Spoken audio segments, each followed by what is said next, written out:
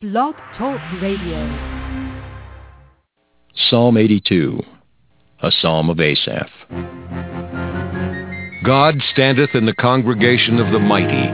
He judgeth among the gods. How long will ye judge unjustly, and accept the persons of the wicked? Selah. Defend the poor and fatherless. Do justice to the afflicted and needy. Deliver the poor and needy. Rid them out of the hand of the wicked. They know not, neither will they understand. They walk on in darkness. All the foundations of the earth are out of course. I have said, Ye are gods, and all of you are children of the Most High. But ye shall die like men, and fall like one of the princes. Arise, O God, judge the earth, for thou shalt inherit all nations. Well, good morning, everyone in the United States, and good day, whether it's morning, afternoon, or evening, to those around the world. I have a reach of over 2 billion, that's with a B, people. It's going to take a miracle of the Holy Spirit of the Ruach HaKodesh to be able to accomplish that. However, I know that my program is for people who are thirsty, and I'm talking about spiritually thirsty, that want to know the truth.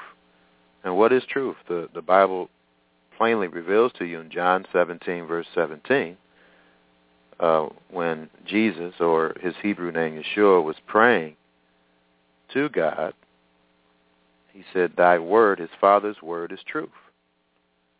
That means the entire Bible is the truth. And in Psalm 119, verse 142, it states that the truth is the law, and law is translated in Hebrew, Torah.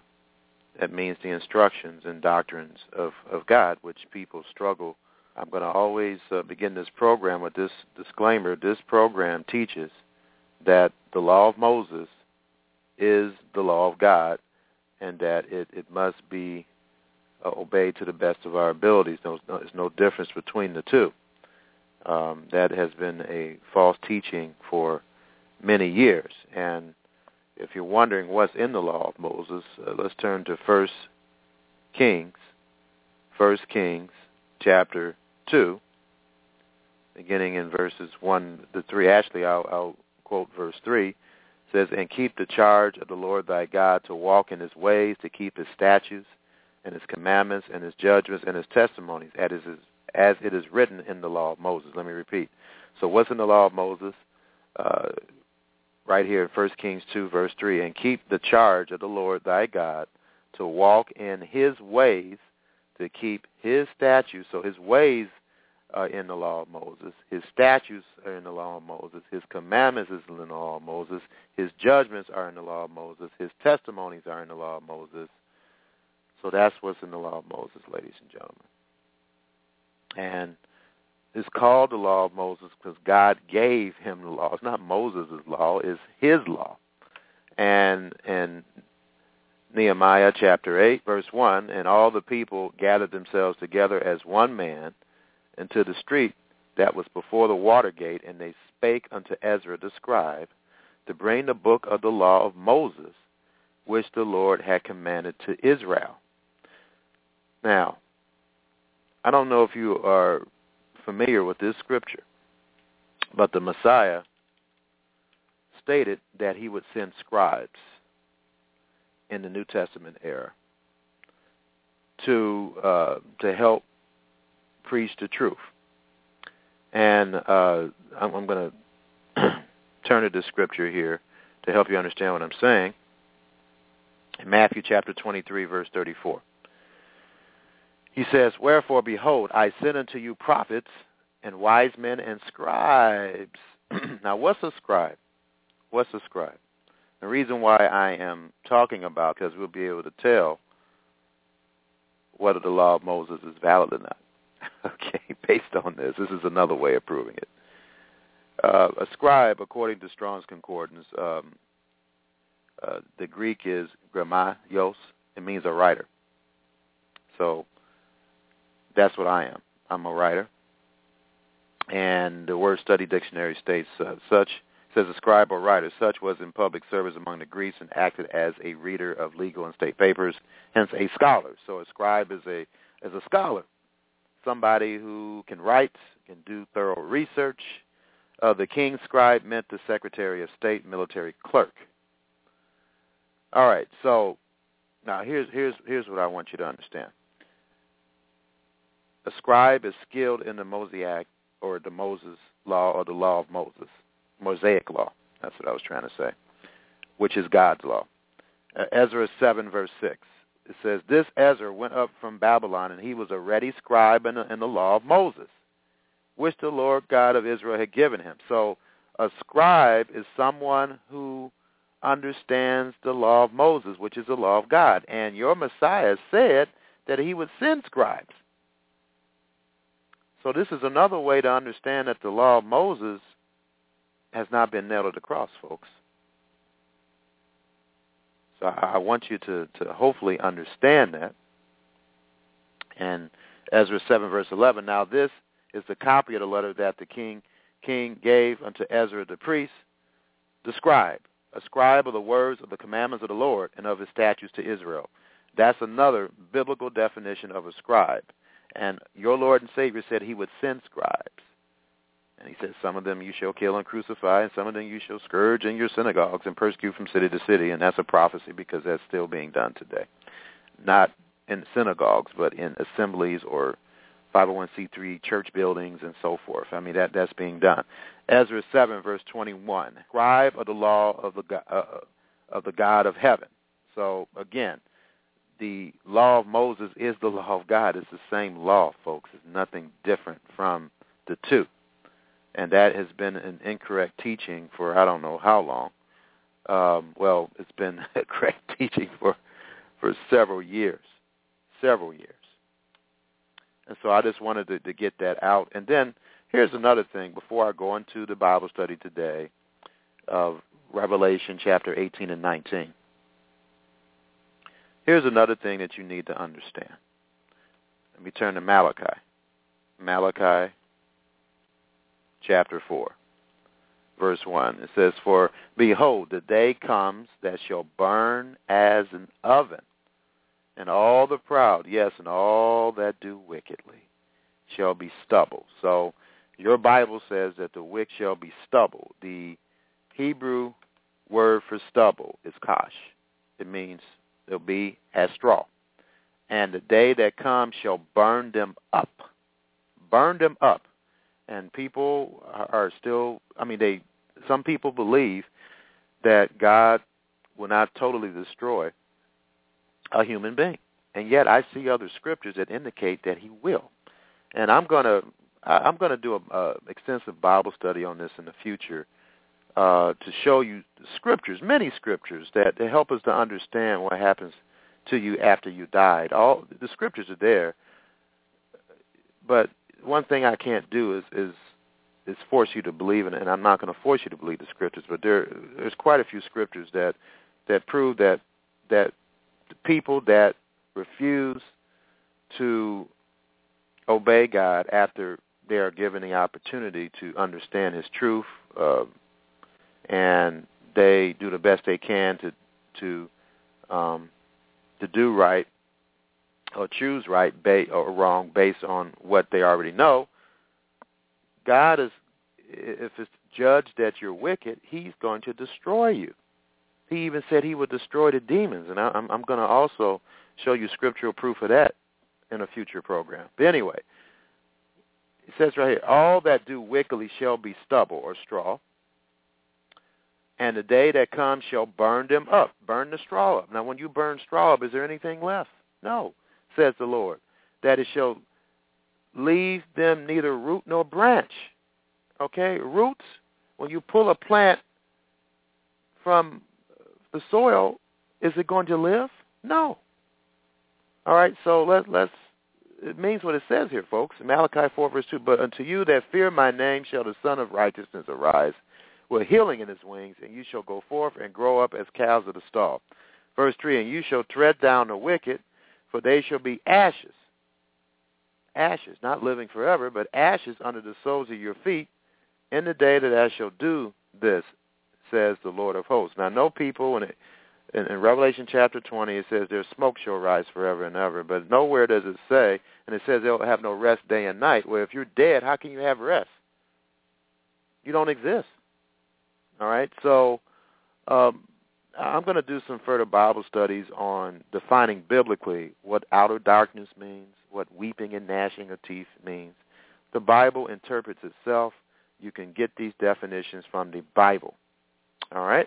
So I will do future Bible studies explaining that, but right now this Bible study, of course, is about Revelation 18 and 19, but I want to get to my point here in Malachi 4, verse 4, where it says, remember ye the Torah of Moses, or law of my servant. Now, this is an end-time prophecy in the context of fire, from the lake of fire, and leave them neither root nor branch, like straw.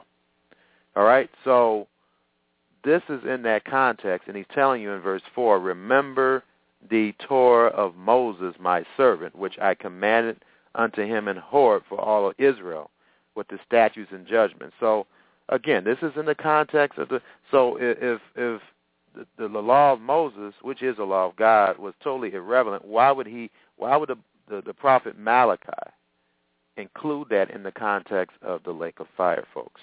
Think about that, all right? Malachi 4, verse 5, behold, I will send you Eliyahu or Elijah the prophet before the coming of the great and dreadful day of the Lord, and he shall turn the heart of the fathers to the children, and the heart of the children to their fathers, that not I come and smite the earth with a curse. And this Elijah, or those coming in the spirit of Elijah, will restore the true understanding of the Bible, along with helping people understand they need to care about each other and build families. The spirit of Elijah is prophesied to do in these end times.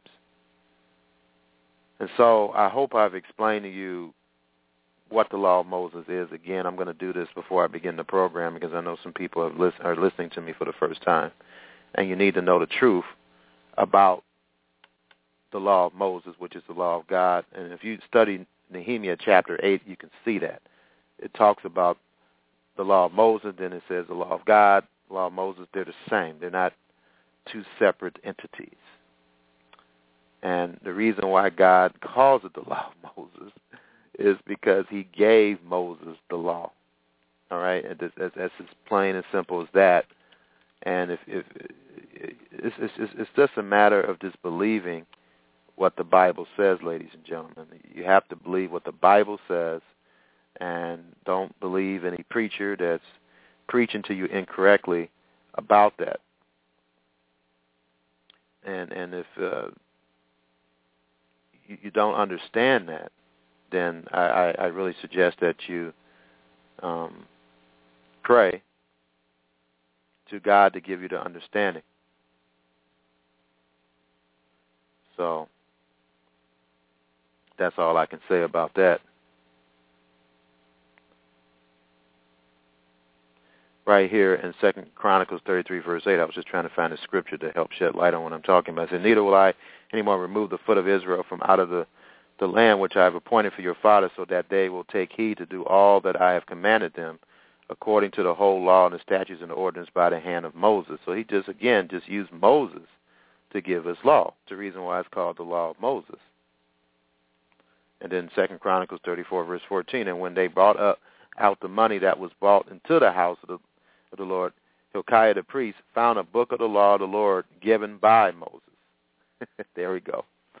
2 Chronicles 34, verse 14. And when they brought out the money that was brought into the house of the Lord, Hilkiah the priest found a book of the law of the Lord given by Moses. And then Ezra 3, verse 2. Then stood up Jeshua the son of Jozadak and his brethren the priests, and Zerubbabel the son of Shealtiel and his brethren, and builded the altar of God of Israel to offer burnt offerings therein, as it is written in the law of Moses, the man of God. And so don't mix the two up. Nehemiah chapter 8, verse 14. And they found written in the law which the Lord had commanded by Moses. So he just used Moses to give the law. In Nehemiah chapter 10, verse 29, they clave to their brethren, their nobles, and entered into a curse and an oath to walk in God's law, which was given by Moses. That is a clear scripture, ladies and gentlemen. Nehemiah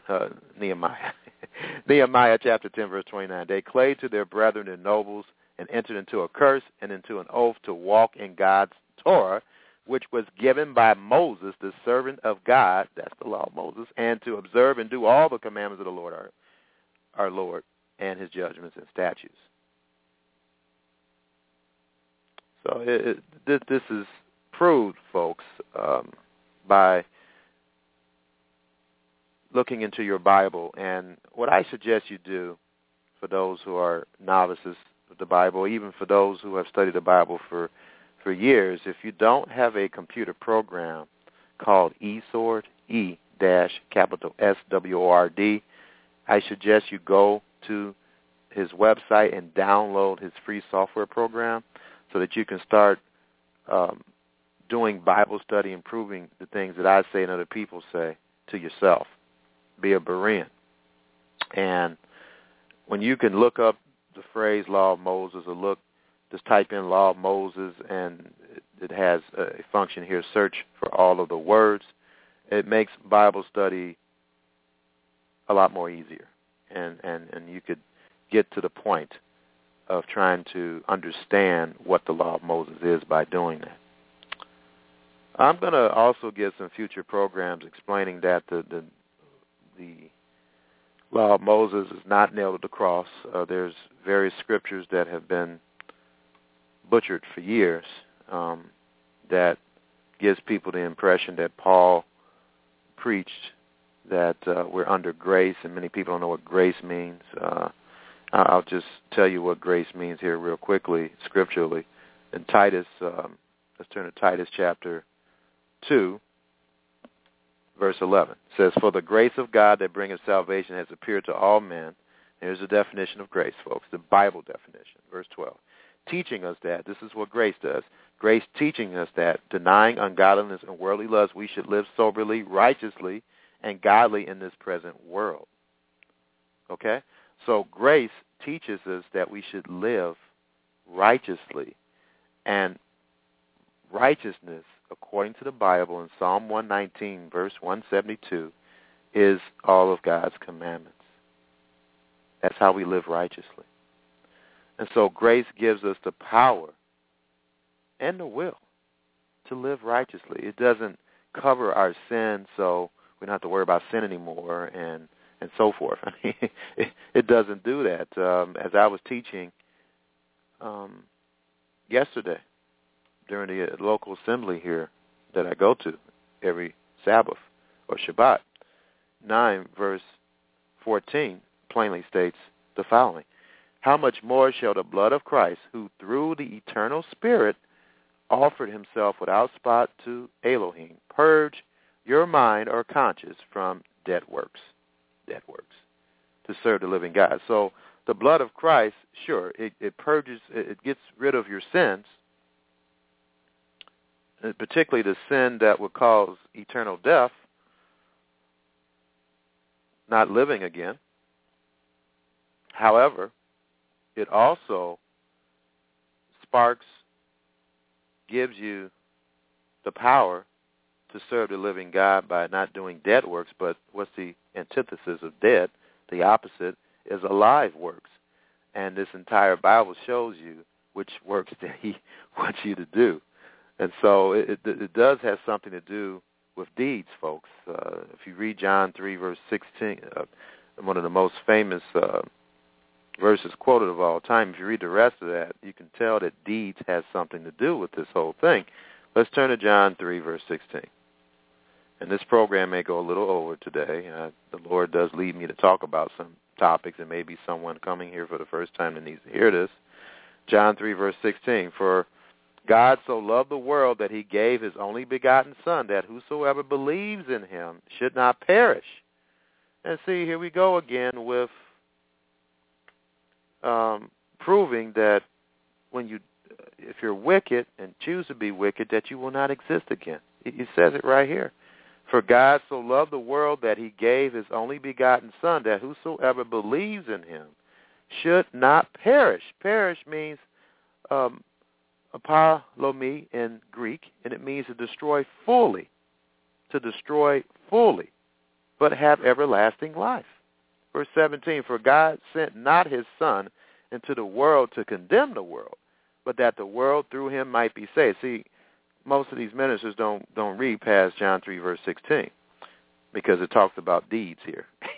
Verse 18, he that believes on him is not condemned, but he that believeth not is condemned already, because he has not believed in the name of the only begotten Son of God. Verse 19, and this is the condemnation, that light is come into the world, and men love darkness rather than light, because their deeds were evil. Oh, okay, well, it has something to do with deeds. Verse 20, for everyone that doeth evil hateth the light. Hates the light. The light is the Messiah. Neither cometh to the light, that not his deeds should be reproved. Verse 21, reproved in Greek means elainko. It means to admonish, rebuke, correct it. Verse 21, but he that doeth the truth. Okay, you got to do the truth. Comes to the light, that his deeds may be manifest, that they are wrought in God. Don't ever tell me that this process toward being able to enter the kingdom of God has nothing to do with obedience, because it does, folks. That is a tremendous lie. And if you're going to obey, you have to have some laws or some instructions to obey. Don't let anyone deceive you. Read John 3, verse 16 to 21, folks. Read it. If you don't read it, then you're going to have a very difficult time understanding basic biblical doctrine, folks. All right? Here's another one that will prove definitively that you won't exist again if you don't believe in the Son of Man, which means keeping the law of Moses and the law of God. That's how you prove that you believe him. John 3, verse 36, he that believeth on the Son has everlasting life, and he that believe not the Son shall not see life. He won't see life. What's life? You know what life is. But the wrath of God abides on him. Abides on him. And he said that he that does not believe in the Son shall not see life. Won't exist. If you can't see life, how are you existing? All right, so we have to, again, look at the Scriptures and look at what they say and believe what the Scriptures say. I know there's been a lot of false teaching, folks. A lot of false teaching about death and what happens to you after you die. The greatest man who ever lived outside of Messiah said the following in Luke chapter 3, verse 16. Verse 17, rather. Whose fan is in his hand, and he will thoroughly purge his floor, and will gather the wheat into his garner, but the chaff he will burn with fire. The fire is unquenchable, but he will burn up those who don't want to have no inclination to obey him. And that's something that is really clearly revealed here in the Scriptures. In verse 9 of Luke chapter 3, and now also the axe is laid into the root of the trees. Every tree, therefore, which bringeth not good fruit is hewn down and cast into the fire. It's cast into the fire. And then he states in Matthew, I think the same thing he talks about here in Matthew chapter 3, verse 12, whose fan is in his hand, and he will thoroughly purge his floor and gather his wheat into the garner, but he will burn up the chaff with unquenchable fire. And he's talking about human beings, folks. So let's understand that, and I'm going to do some further Bible studies to, I hope, clarify this scripturally about what happens to you after you die, and whether or not he will allow human beings to exist, being tormented and punished forever and ever and ever. Okay, so let's look at the destruction of Babylon and the second coming of Messiah. I didn't even get into my world news today. I'll do that next week. Let me just check real quickly. I don't think anything really significant is going on in the world right now. Netanyahu, I'm going to Konik International News, World Watch Daily, www.watch.org. It says Netanyahu, Jewish Israel law vital to counter assault on legitimacy. It says Prime Minister Benjamin Netanyahu repeated his promise on Sunday to advance a constitutional basic law identifying Israel as a Jewish nation state. It says U.S. officials, even if Israel doesn't like it, Palestinians will get state. Okay. Ukraine crisis Kremlin insists it cannot control pro-Russian separatists and calls for dialogue with West. Ukrainian army launches first major assault against pro-Russian stronghold. Putin warns deadly Ukraine offensive ends final hope of peace. Okay, so that's what's going on in Israel right now, or in Jerusalem. Let me look domestically here real quick. The Economic Collapse website.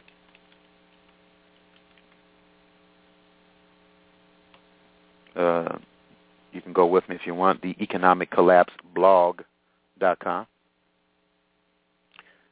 He has an interesting headline here. He says the number of working-age Americans without a job has risen by 27 million since 2000.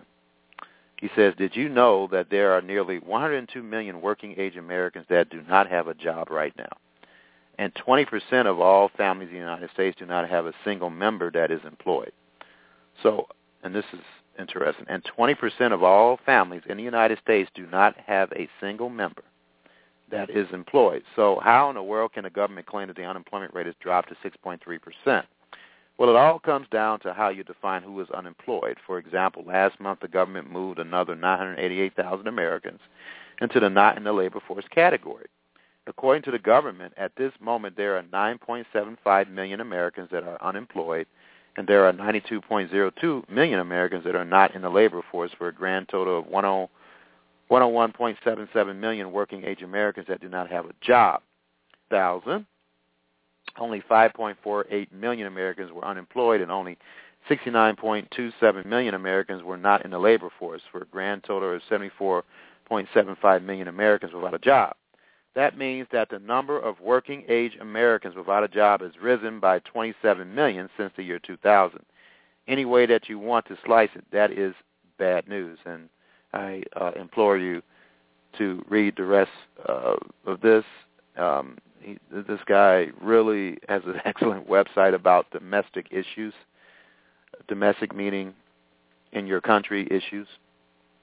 Another headline to this fantastic blog of his, 17 facts to show to anyone that believes that the U.S. economy is just fine. Please read this.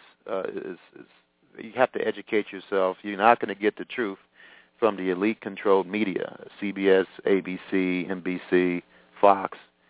You're not going to get the truth.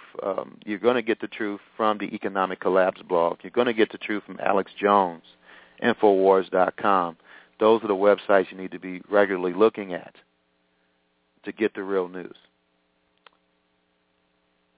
So, it says epidemic of hunger. New report says 49 million Americans are dealing with food insecurity. We're just in a mess, folks, and the only way that we're going to domestically and worldwide get out of this mess is to turn and obey the great God.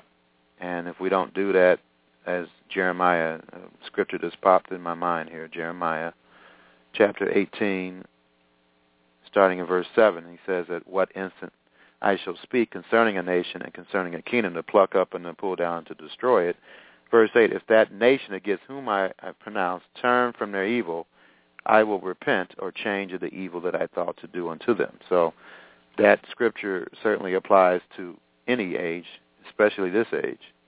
And I'm sure that God, and of course I'm hoping too, and any other believer is hoping that that does happen.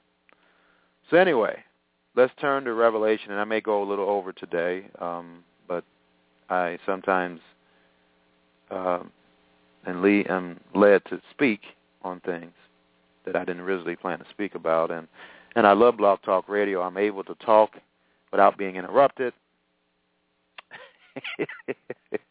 And it's such an advantage that I'm able to talk, and it's a miracle. And I'm telling you right now, folks, if you really are thirsting for the truth, please listen to this program. The Bible has revealed that there will be teachers like me to believe that. It's in Ephesians 4, verse 11, and he gave some, not all, apostles, and some prophets, and some evangelists, and some pastors and teachers.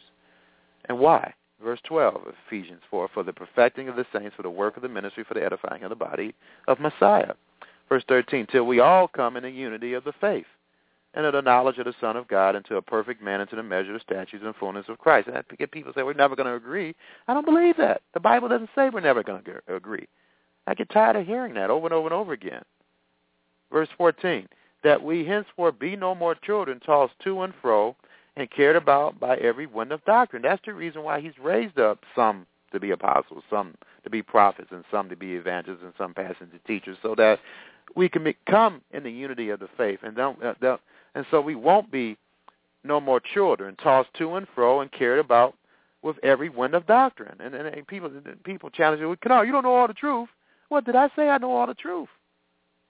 But I do know enough of it to teach you so that you won't be carried by every wind of doctrine, by the sleight of men and cunning craftiness whereby they lie in wait to deceive. But speaking the truth, the Bible says there's some people that do speak the truth. I'm one of them. Prove me wrong. I challenge you. All I'm doing is quoting scriptures. Verse 15, but speaking the truth in love may grow up into him in all things, which is the head, even Christ.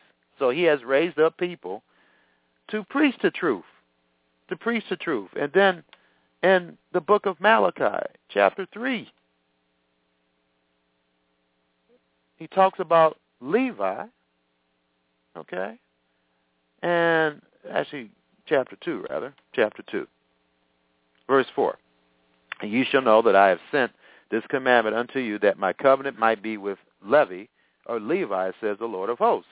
Verse 5, my covenant was with him of life and peace, and I gave them to him for fear, wherein he feared me and was afraid before my name. Now, in other places in the Bible, it defines Levi as one of his ministers. Truth.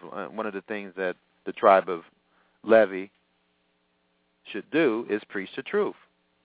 And so this is talking about his ministers.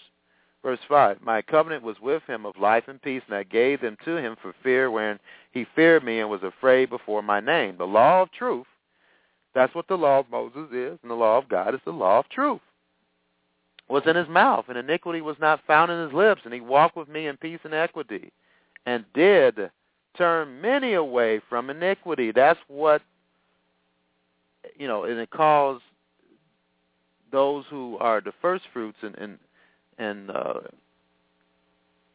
I should say the apostolic scripture age, not the New Testament, but the apostolic scripture, priests.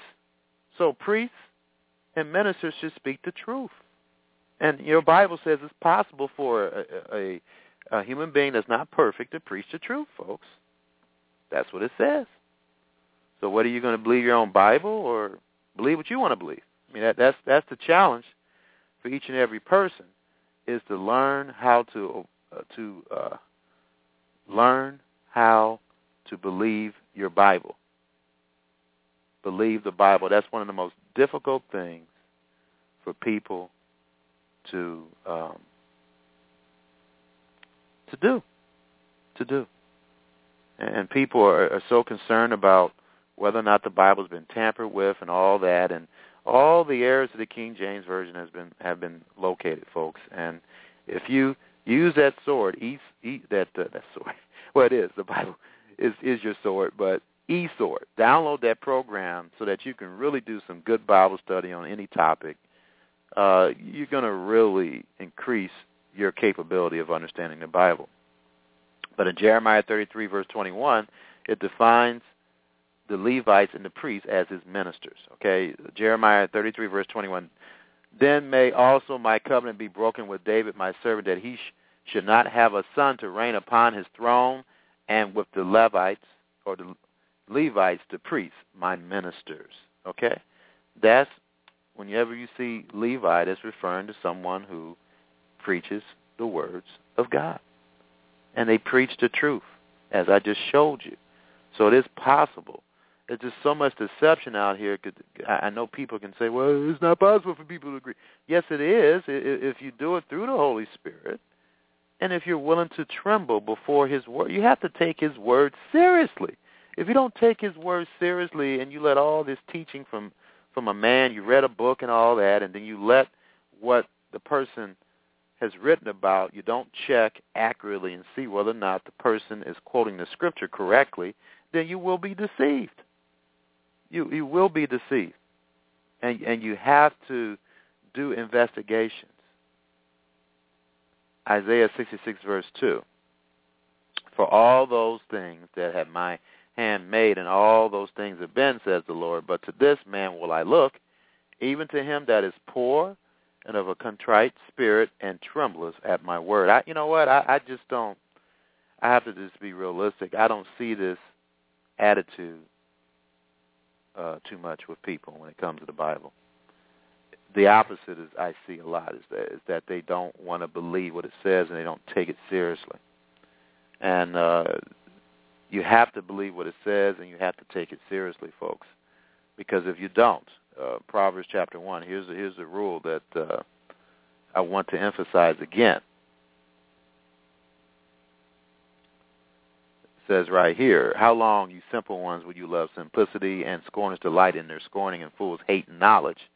Turn you at my correction. Behold, I will pour out my spirit unto you. I will make known my words unto you. So this is one of the first rules of effective Bible study. If you see something, don't say, well, the scripture can't be saying that. I don't believe what it says. If you start acting like that, pour his spirit out to you to make known his words unto you, or help you to understand those words.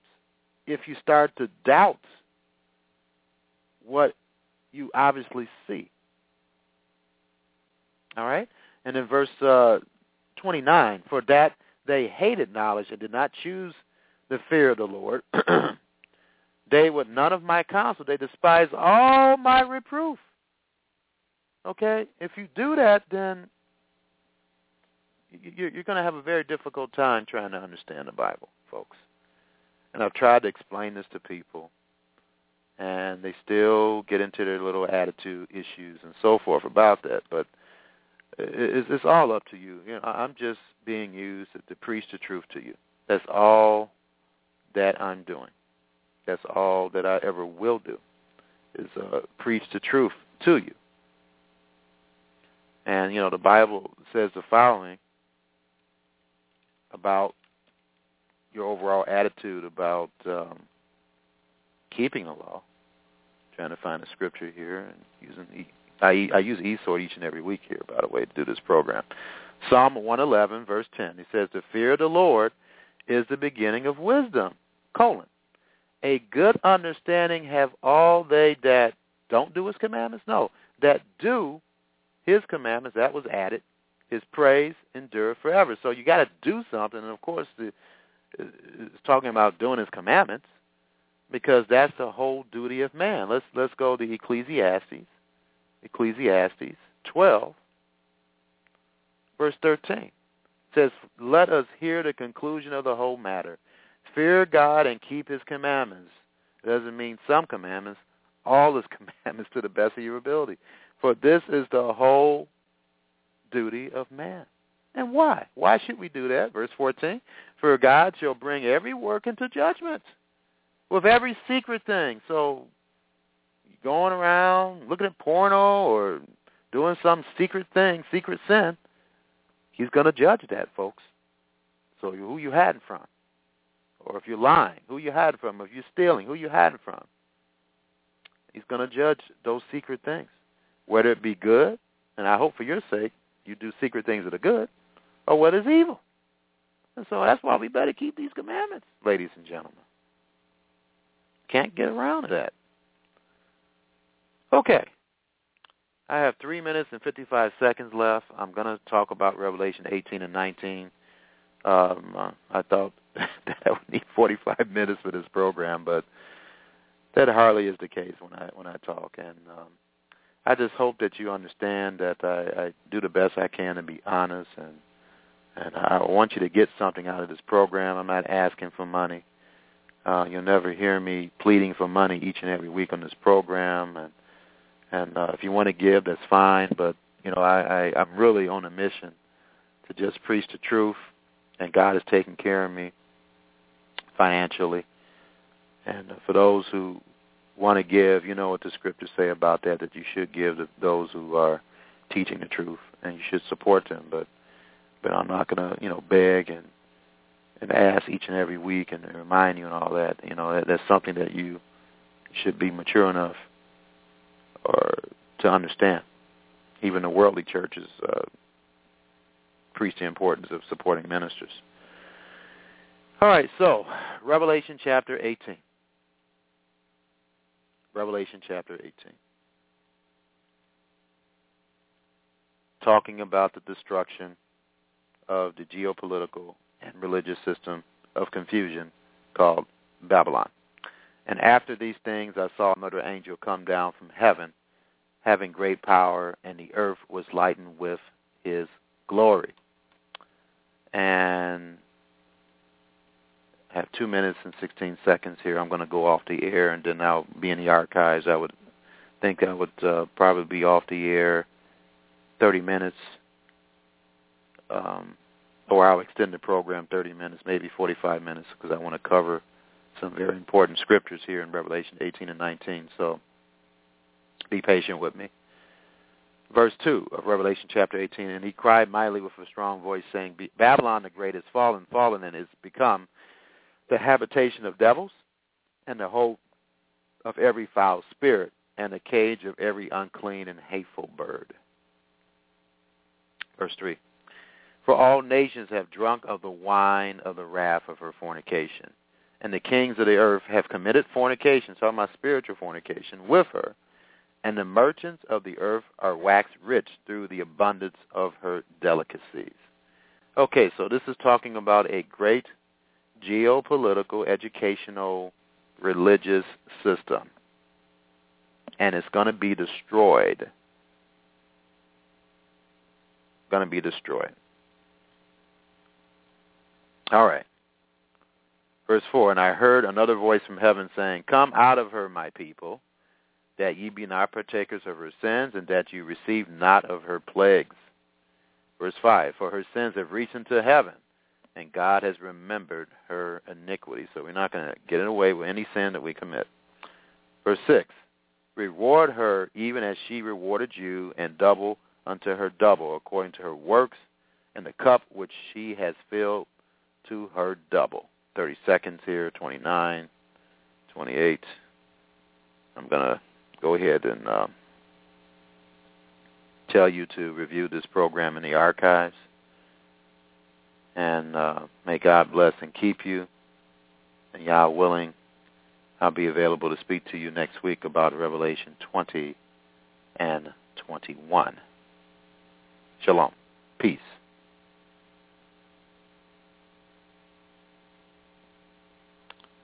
Okay, we're going to continue on with this Bible study. Revelation 18, verse 7. How much she has glorified herself and lived deliciously, so much torment and sorrow give her, for she says in her heart, I sit a queen, and am no more, and am no widow, and shall see no sorrow. Verse 8 of Revelation chapter 18. Therefore shall her plagues come in one day, death and mourning and famine, and she shall be utterly burned with fire, for strong is the Lord God who judges her.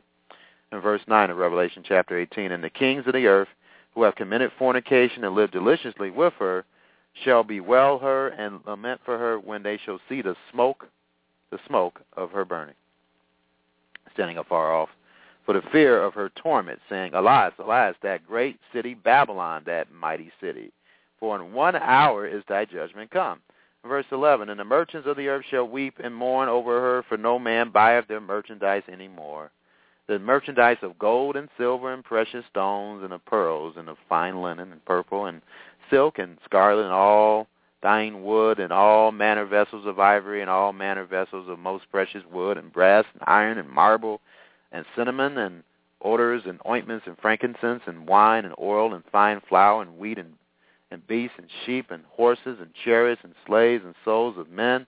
In other words, slaves. Verse 14, Revelation 18. And the fruits that thy soul lusted after are departed from thee, and all things which were dainty and goodly are departed from thee, and thou shalt find them no more at all. 15. The merchants of these things which were made rich by her shall stand afar off for the fear of the torment, weeping and wailing. Verse 16, and saying, Alas, alas, that great city that was clothed in fine linen and purple and scarlet and decked with gold and precious stones and pearls. Verse 17, for in 1 hour so great riches is come to naught, and every shipmaster and all the company in ships and sailors, as many as trade by sea, stood afar off. So this is a seaport, and the largest seaport, one of the largest in the world, is New York City, and Babylon, the old city of Babylon, has that too, and who knows, Babylon may be rebuilt, but certainly this fits the description of New York City right now. Verse 18, and they cried when they saw the smoke of her burning, saying, what city is like unto this great city? And New York City is a great city right now. It's the headquarters of the world right now, as far as the United Nations and so forth. Verse 19, and they cast dust on their heads and cried, weeping and wailing, saying, Alas, alas, that great city wherein were made rich all that had ships in the sea. There's a seaport. By reason of her costliness, for in 1 hour is she made desolate. Rejoice over her, thou heaven, and ye holy apostles and prophets, for God has avenged you on her. Verse 21 is talking about the system, the geopolitical, religious, and educational false system of this world. Verse 21, and a mighty angel took up a stone like a great millstone and cast into the sea, saying, Thus with violence shall that great city Babylon be thrown down, and shall be found no more at all. And the voice of harpers and musicians and of pipers and trumpeters and shall be heard no more at all in thee, and no craftsman of whatsoever craft he be shall be found any more in thee, and the sound of a millstone shall be heard no more at all in thee. And the light of a candle shall shine no more at all in thee, and the voice of the bridegroom and the bride shall be heard no more at all in thee, for thy merchants were the great men of the earth, for by their sorceries, and this means pharmakia, and this is where the word pharmacy comes from, and that can refer to all the medicines of this world, were all nations deceived, and we are deceived by the pharmakia in this world, aren't we? All the drugs that don't seem to help us, that don't help us. Not to say that some don't, but a lot of them don't. Verse 24, and in her was found the blood of prophets and of saints and all that was slain upon the earth. All right, so again, as I was describing last week, this is a part of the wrath of God, which are the 7 vials.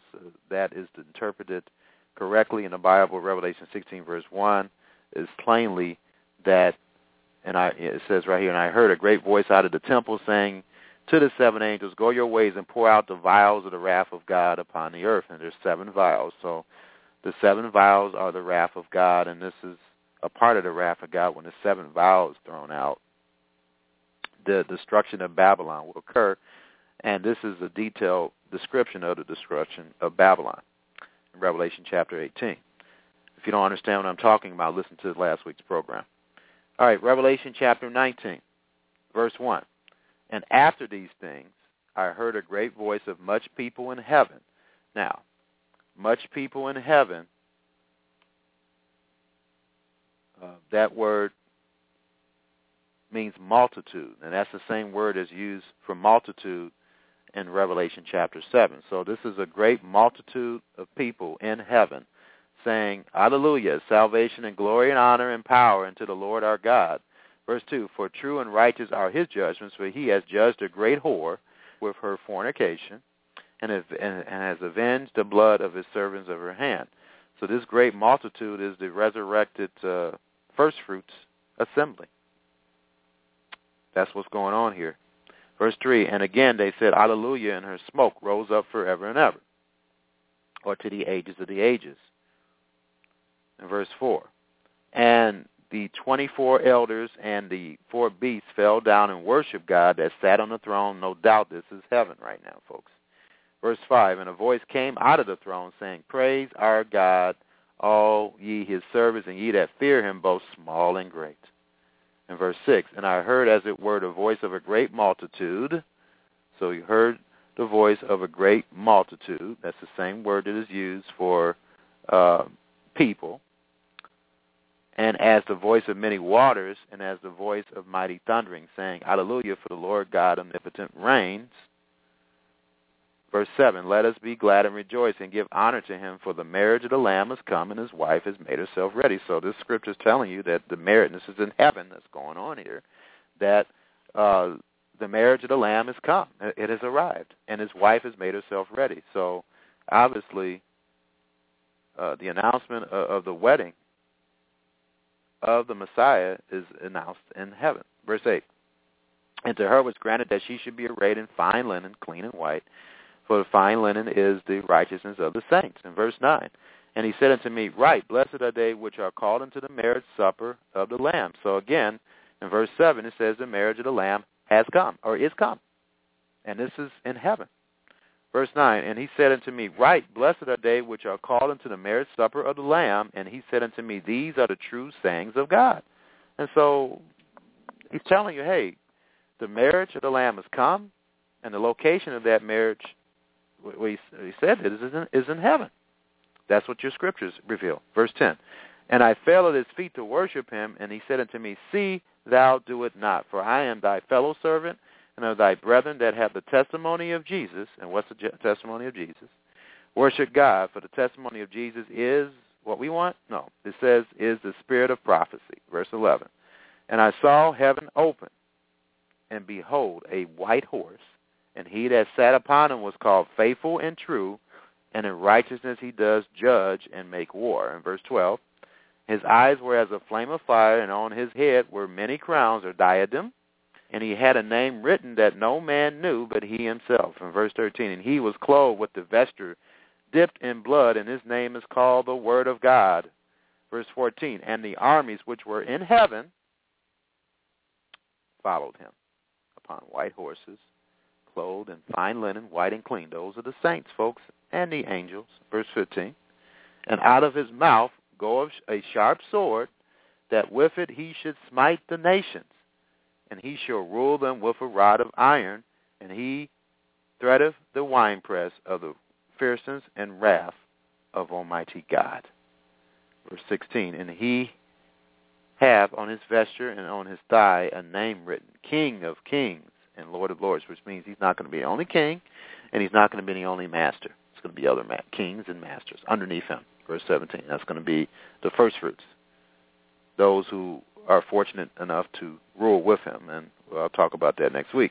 Revelation 19, verse 17, and I saw an angel standing in the sun, and he cried with a loud voice, saying to all the fowls that fly in the midst of heaven, and it's not God's throne here, but it's talking about the sky, come and gather yourselves together unto the supper of the great God. This isn't the marriage supper. This is another supper. Verse 18, that you may eat the flesh of kings, and the flesh of captains, and the flesh of mighty men, and the flesh of horses, and of them that sit on them, and the flesh of all men, both free and bond, both small and great. Verse 19, and I saw the beast, and the kings of the earth, and their armies gathered together to make war against him that sat on the horse, and against his army. And the beast was taken, and with him the false prophet that wrought miracles before him, with which he deceived them that received the mark of the beast, and them that worship his image. These were both cast alive into a lake of fire, burning with brimstone. So they were tossed in a lake of fire. Verse 21, and the remaining were slain with the sword of him that sat upon the horse, which proceeded out of his mouth, and all the fowls were filled with their flesh. So it's not a pretty sight, but when he comes back, he's going to destroy the wicked. That's what the Bible indicates. when you look at the following scripture here in Isaiah, I think it's chapter 66, and let me quote here. Yeah, Isaiah 66, verse 15. For behold, the Lord will come with fire, and with his chariots like a whirlwind, to render his anger with fury and his rebuke with flames of fire. Verse 16. For by fire and by his sword will the Lord plead with all flesh, and the slain of the Lord shall be many. So he's going to come with fire, folks, and he's going to annihilate people that will not obey him. Plain and simple as that. And I leave you with this, and we'll pick up next week, Luke chapter 13. And are you going to believe these words or believe what you want to believe? That's the issue. Luke chapter 13, verse 1. There were present at that season some that told of him of the Galileans whose blood Pilate had mingled with their sacrifices.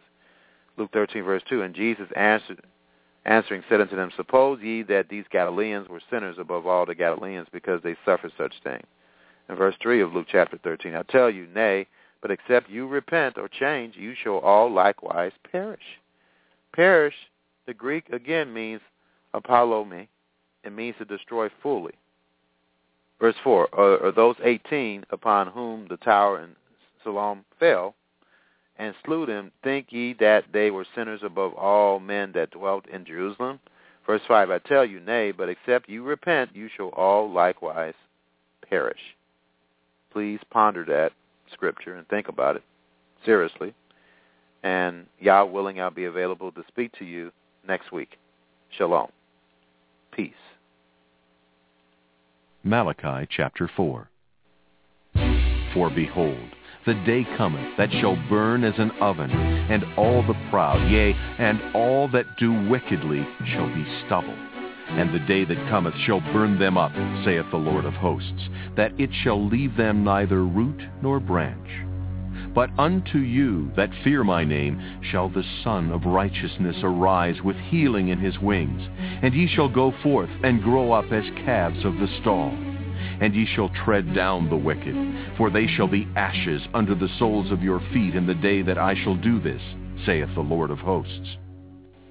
Remember ye the law of Moses my servant, which I commanded unto him in Horeb for all Israel, with the statutes and judgments. Behold, I will send you Elijah the prophet before the coming of the great and dreadful day of the Lord.